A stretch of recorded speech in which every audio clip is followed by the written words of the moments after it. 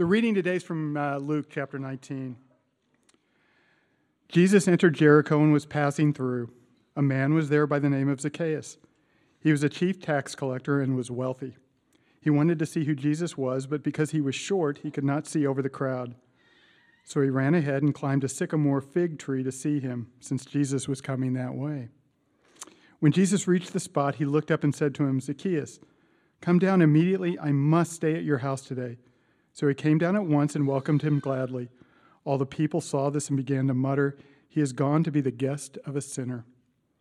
But Zacchaeus stood up and said to the Lord, "Look, Lord, here and now I will give half of my possessions to the poor. And if I have cheated anybody out of anything, I will pay back 4 times the amount." Jesus said to him, "Today salvation has come to this house, because this man too is a son of Abraham. For the Son of Man who came to seek and save the lost." This is the word of the Lord. All right. Well, it is so good once again to see you, and it's so good to celebrate these child dedications and this baptism that we'll have after communion. What a sweet and beautiful moment for us as a church. We are experiencing so much of God's goodness and grace in this season. So I hope you can occasionally pause and just enjoy this moment and be grateful for what the Lord is doing in our midst, because it is a beautiful, beautiful thing. Well, last week we started a new teaching series called Jesus, Money, and Eternity, Spiritual Formation in a Consumer Culture. And for a little bit of review, Jesus spoke on money more than any other topic in his earthly ministry. And further, when he was teaching on money, what he said was incredibly significant. He often put it in terms of worship and salvation. Jesus knew that we are so easily given to comparison, striving, overwork, envy. He knows how money can become a problem for us. He even sees how it can become the problem for us. And so what we're trying to show in this series is that there's no mature spiritual formation apart from a Christ-like relationship to money. And today we're looking at 2 questions in particular. How do we find true freedom in this life, especially in relationship to money and possessions and our future? And how do we uproot the causes of anxiousness and worry, of striving and overworking, of comparison and envy? And to get those answers, or to at least get closer to them, we're going to look at one ordinary man's encounter with Jesus. We're going to see Zacchaeus' encounter with Jesus as a sort of case study in finding true freedom in Christ. And so we're going to look at 3 things: how to identify and let go of the things that enslave us, how to embrace the true freedom that Jesus offers, and then third, why we can trust Jesus' offer, why we can trust his offer of true freedom. So how to identify and let go of the things that enslave us, how to embrace true freedom, and then why we can trust Jesus' offer. So these are hard topics. Let me pray for us again, and we'll get into the text. Father God, we look to you. We look to your word. We look to your wisdom. I know every one of us longs for true freedom in every way. And yet so many of us have experienced a type of low-key bondage around issues of money and status and wealth. Sometimes we look more like the world than we look like you, Lord Jesus. And so we ask, Lord, would you set us free? Knowing that there is so much at stake here, there is so much sort of waging war against us in relationship to money and possessions. Will you push back on the forces of darkness that want to keep us enslaved, keep us oblivious, keep us lukewarm? Set us free, Lord Jesus, we pray. Amen. All right, so let's start with how to let go of the things that enslave us. The story begins like this. Jesus entered Jericho and was passing through.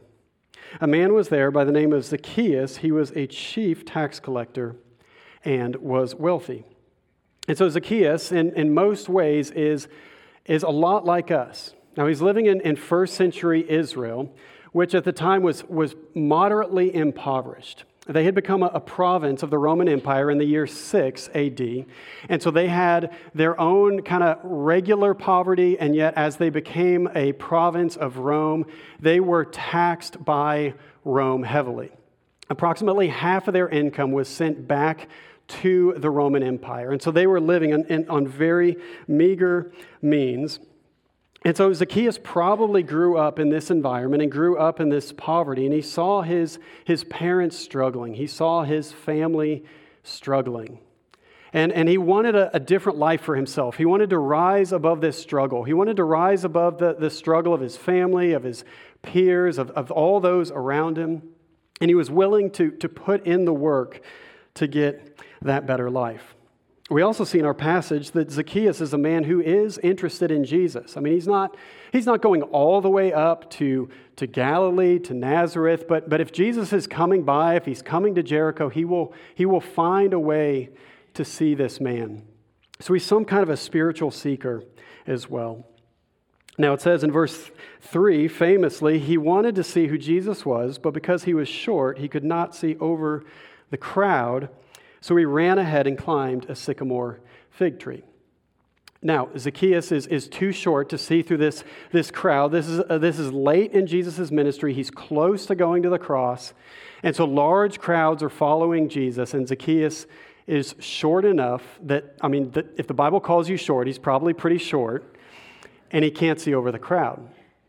Now, if you think about it for a second, what do we do if we're in a crowd and there's a child or a shorter person than us? We always let them through to the front, right?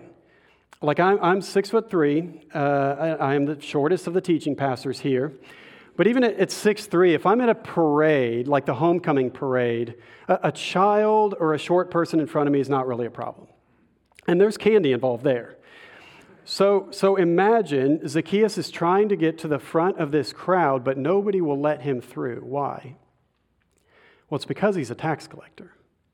It's because they do not like him. They know who he is, and they will not let him to the front. It's like their one moment to get back at him.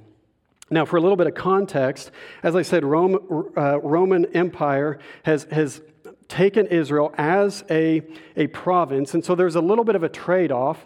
It means that Israel is not going to be invaded by the Roman Empire. They're not going to be wiped out, and they're going to be free to worship their own God, the God of Israel, which was their top priority.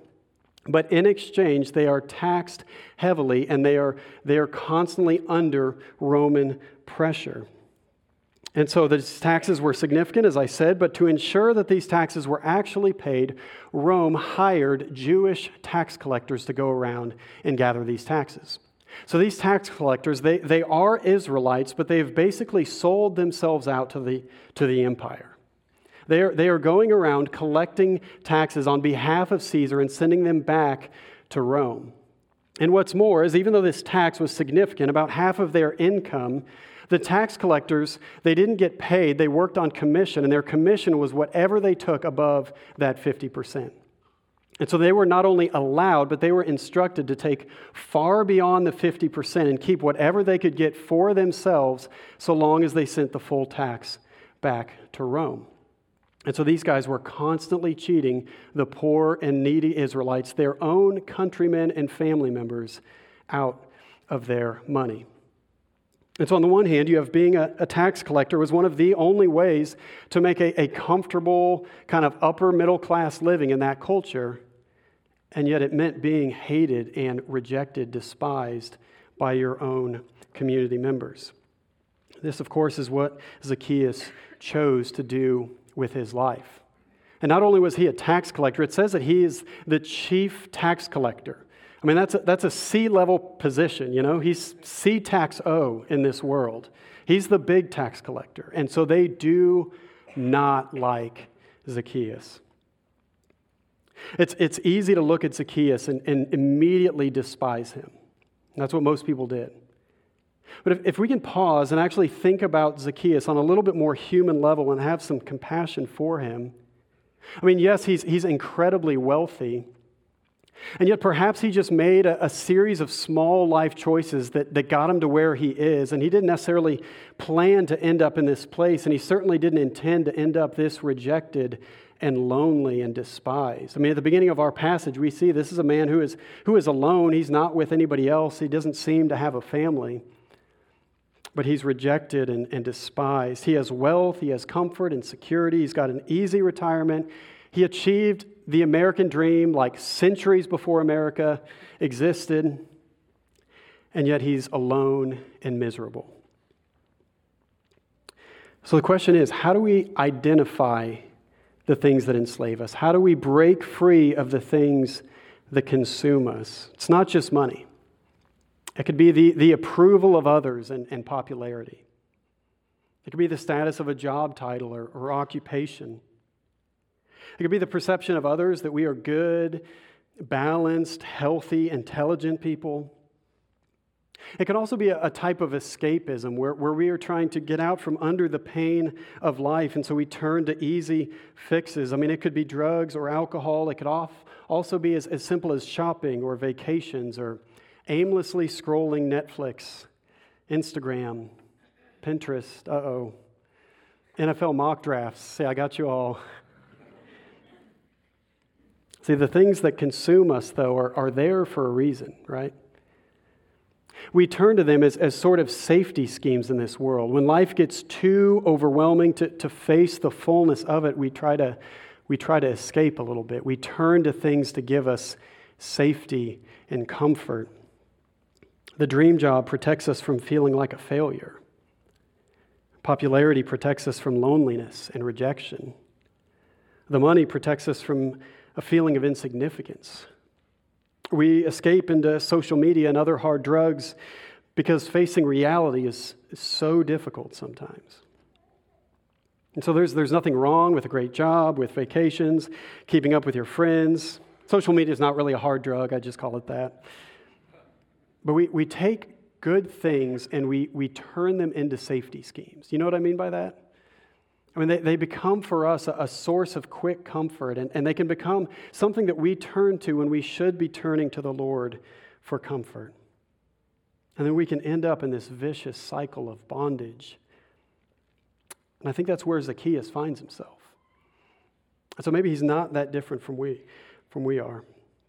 Now, the second thing is, how do we embrace the true freedom that Jesus offers? Look at verse 5. It says, when Jesus reached the spot, he looked up and said to him, Zacchaeus, come down immediately. I must stay at your house today. So Zacchaeus came down at once and welcomed him gladly. All the people saw this and began to mutter, he is gone to be the guest of a sinner. Now, this is what Jesus always does. This is classic Jesus. If you're new to Christianity, if you're just exploring it, if you're still getting used to stories in the Bible, I would suggest go right to the Gospel of Luke because it is full of these amazing encounters, these one-on-one stories of Jesus and some ordinary person. And so Jesus is moving through the crowd. The security disciples are dispersing the crowd as he's coming through. And yet Jesus, classic Jesus, he is not in a hurry. And because he's not in a hurry, he's able to see things that the disciples can't see. And he looks up and he sees a man in a tree. And that's what everybody saw, which is, it's an odd thing, a man in a tree. He also saw a tax collector like everybody saw, somebody that was disliked. But Jesus saw something even more. He saw the man. He saw Zacchaeus. And when he sees him, he calls him by name. Zach, come on down. Zach, let's go to your house and let's eat. And Zacchaeus must be thinking, how does he know my name? Doesn't he know who I am? Doesn't he know what I do? Doesn't he know my sin? Why would he want to come to my house? Nobody ever wants to come to my house. And so verse 6 says that Zacchaeus came down and welcomed him gladly. That word gladly, it's the strongest word you could put there in the Greek. It could also be joyfully or rejoicingly. He is overwhelmed with excitement that Jesus would call his name, and he comes down. Now verse 7 says that the people, these good, law-abiding Israelites, these Rome-hating Israelites, they are appalled, they're indignant, they're angry. They say, doesn't Jesus know who this man is? He's a traitor. He's an outcast. He's a sinner. But of course, Jesus knew this. We'll see in verse 10 that this is exactly why Jesus came, to seek and to save the lost. And so they go to Zacchaeus' house. Jesus calls all of his friends. He says, get your tax collector friends, get the guys with the tracksuits and the sunglasses, get them over here. Let's have a rowdy good time. Let's put that wealth to good use. But I don't know if you ever look at a narrative in the scriptures and ask what happened between a couple of verses. Because in verses 6 and 7, you see Zacchaeus come down, the people are angry, and then in verse 8, Zacchaeus pledges like more than half of his money and possessions to Jesus. And so what happened between verses 7 and 8? Now, what we know is that Zacchaeus and Jesus had a conversation. And we can imagine what that would be like, to be in your own home, at your own table, surrounded by the few people you have in life, and right next to you is the Son of God. I mean, you get an unhurried time with Jesus. And I imagine Jesus beginning to ask Zacchaeus questions. How did you become a tax collector? What was it like for you growing up? And as he begins to ask questions and explore Zacchaeus' heart, a sort of peace and conviction comes over Zacchaeus. Maybe his eyes are filled with tears as he's engaging with Jesus on a heart-to-heart level. Maybe Jesus even says, I know, Zacchaeus, you have been looking for something, haven't you? You've been looking for someone. Zacchaeus, it's me. I'm the one. I'm the Son of God right in front of you. And Zacchaeus believes, and then we see it in verse 8. Zacchaeus stood up and said to the Lord, look, Lord, here and now I give half my possessions to the poor. And if I've cheated anybody out of anything, I will pay back 4 times the amount. See, one encounter with Jesus is enough to change the trajectory of your entire life. Zacchaeus had made money his God. He had made this mammon, the pursuit of money and the life that it can afford. He had made it his God, and now he has a new God. Immediately upon meeting and eating with Jesus, he must be convinced that he is the Son of God. And so he stands up, commits half of his money and possessions to the poor. It's incredible generosity. And then he goes above and beyond that and says, anybody that I've cheated, I'm going to pay them back 4 times what I took from them.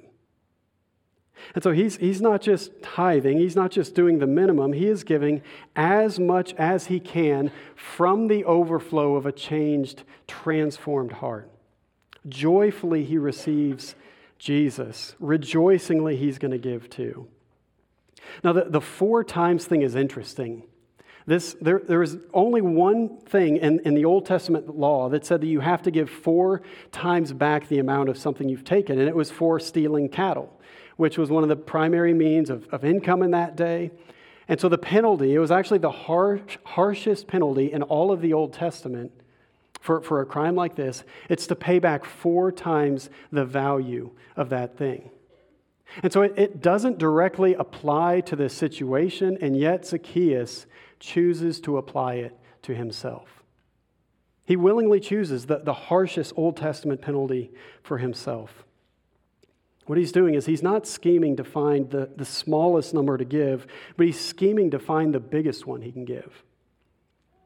And if you're reading the Gospel of Luke asking how much money should I give away, you're going to get some really confusing and seemingly conflicting answers. Because in Luke 11, Jesus affirms the Pharisees' practice of giving 10% away. And he doesn't challenge them on that. He challenges them on other things. But then we see Zacchaeus giving away 50%. And then in the very next chapter, Luke 18, or the chapter before, it's the rich young ruler who comes to Jesus for salvation. And Jesus says, you need to give 100%. You might say, well, which one is it? How much are we supposed to give? And what we realize is that anybody who asks that question, Jesus is not going to just give a simple answer. He's going to go straight for the heart. Jesus is always engaging our hearts. And it shows that answer will be different for every one of us as well. He shows that basic obedience to the law is 10%. But when Zacchaeus joyfully responds to Jesus, he gives far more than is commanded. In the same way, the rich young ruler was so ruled by money, he was so consumed by money, Jesus looked at him and knew him and loved him and said, for you, you're going to have to give it all. He could see this man's heart, and he knew that there was going to be no following Jesus without giving it all away. I mean, going straight back to zero and just starting fresh. That's what it would require for the rich young ruler to follow Jesus. So the proper question for those changed by God's love, it's not how much should I give, it's how much can I give? And no one whose life has been completely set free will think any amount is too much. As we said last week, few things cause us spiritual bondage like the issue of money and possessions. We desperately want to be free, but only Jesus can get us there. And we said there's sort of two different ways that we can approach money. The first is a cycle of insecurity and striving, overworking, comparison, and anxiousness. Richard Foster wrote, when we lack a divine center, our need for security leads us to an insane attachment to things. Now, the other way we can relate to money is to have the love of God at the center of our lives. And when you are living in the love of God, it makes you radically secure. Instead, we live in humility. We accept the limits that God has put on our lives. We don't compare ourselves to others. Our lives become marked by contentment, simplicity, and generosity. And so Zacchaeus found this true freedom. And it all happened instantly for him. He was moved all the way to generosity. For others of us, it takes longer. Martin Luther, the old reformer, said there must not only be a conversion of the heart, but also a conversion of the wallet and purse. I've heard it said that conversion to Christ is actually three things: conversion to belief, conversion to community, and conversion to generosity. They don't always happen all at once. But as Jesus shows us, one encounter with him is enough to change everything. But the question is, how do we trust it? That's the third thing. Can we trust Jesus' offer of true freedom? Because if we really are going to live radically different, if we really are going to give away the center of our lives to God and to Jesus, we have to be sure that it's going to hold, right? Like, it makes sense why we would attach our identity to money and possessions and status and control. How do we give all of that up, and how do we know that Jesus is worth following?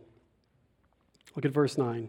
Jesus said to him, "Today salvation has come to this house, because this man too is a son of Abraham. For the Son of Man came to seek and to save the lost." Now, Jesus generously calls Zacchaeus a son of Abraham. It's what the Israelites were not willing to do. They would not call him their own. They would say he had fallen far from the tree. He was not a true Israelite. He was a traitor. Jesus looks at him, sees his faith in him, Jesus. He says, "You are the true son of Abraham. Anyone who believes in me is the true son of Israel." Now remember why Zacchaeus was in that tree in the first place. He was alone. He was rejected. He was despised. And Jesus says, "Come down, Zacchaeus." He calls him by name. "Come down and eat." And I don't know if you do this when one of your friends has a little bit more money than you. Like, I'll text somebody and be like, "Hey, you want to hang out and watch the game?" They're like, "Sure." And I'm like, "Let's do your place," because my TV is like 27 inches. And they're like, "Sure, come on over." And that's what Jesus is doing. He's like, "Zacchaeus, come down. I don't have a home. Let's go to your place." But he saw the person, right? He didn't just see the job title. He didn't just see the sin. He saw the man. "Come down, Zach. Let's have a feast."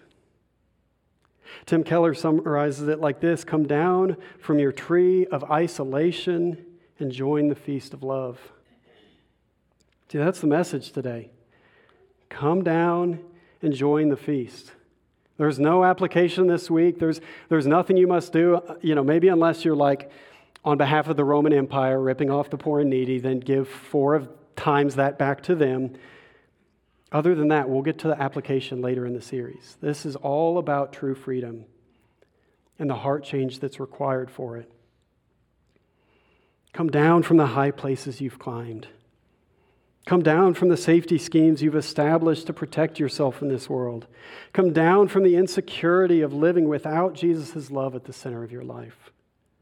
Come down from comparison, overworking, that sort of self-concern that we plan to leave behind later on. Come down, Jesus says. Join the feast. You also are a child of God. I don't know if you noticed the further significance of Zacchaeus' tree. There are trees all over the Scriptures. It's like borderline odd, the role that trees play in the Scriptures. Once you start looking for it, you'll see it. It's everywhere. I mean, Matthew, the disciple, was sitting under a tree when he was called to discipleship. All kinds of people are continually taking refuge in the shade of trees. In the Garden of Eden, the tree is associated with life. And yet when we get to Deuteronomy, we see this verse, cursed is anyone hung on a tree. And Judas, when he sold out Jesus, he hung himself from a tree because he knew he was cursed. And this is why Jesus went to the cross, the significance of it. Jesus was hung on a tree to bear the curse for all mankind. Zacchaeus could only come down from the tree because Jesus was going to go up on the tree for him and for you and for me. It's a sort of beautiful, great exchange that's taking place. Because here we have Jesus, the eternal Son of God, who has lived in heaven with all of this glory for all of his existence, and yet he comes down to earth and chooses insignificance, chooses poverty, chooses to give up his life on the cross, and he died all alone in isolation. And yet on the other hand, here was Zacchaeus. He was isolated, rejected, and hated. And yet he gets Jesus' life. So Jesus, eternally wealthy with everything that matters, becomes poor. And then Zacchaeus, who was spiritually bankrupt, receives eternal riches in God's kingdom. Jesus sees this tax collector, sees his sin, sees all of the lostness and hopelessness destined to be cursed to die on the tree. And Jesus says, Zacchaeus, let's trade places. I'll take the tree and you take the feast. And that is what Jesus has done for every one of us. And he could do it, bearing the full weight of the curse on all mankind because he knew he would rise again in victory. The Son of Man came to seek and to save the lost, but it cost him everything. That is why we can trust him. That's why we can trust his offer of true freedom, because it cost him everything. Jesus took the tree so we could get the feast. One encounter with Jesus will change your life forever. True freedom is available. Come down and join the feast. Let's pray.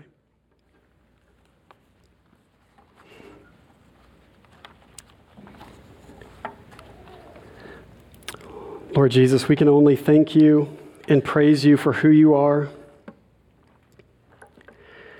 That from your place of eternal glory on the throne of heaven, you saw that there would be no way for us back to the Father, and so you came down. Lord Jesus, you lived on this earth a perfect life, greeting all those who were most rejected by society, the tax collectors, the outcasts, the poor and the needy. You welcome them to yourself, and you welcome us to yourself as well. If only we would also lay down all those things that are keeping us where we are, those safety schemes that we have chosen. But Lord, they're failing us. So Lord Jesus, would you help us to identify those things? Help us to move away from those things and choose life, choose something far better. To seek not the things of this world, but to seek your eternal kingdom and love, God. Lord, I know there's so much at stake here on this topic. There's generational brokenness. There's deep-seated stuff that's been in us for a long, long time. Lord Jesus, only you can pull up the roots of those things. But God, we long for that freedom. Would we as a people, as a community, may we be marked by a radical contentment. that moves us towards simplicity in this world, that moves us towards generosity with one another. God, only you can do this. Would you do it in our midst, we pray. In Jesus' name, amen.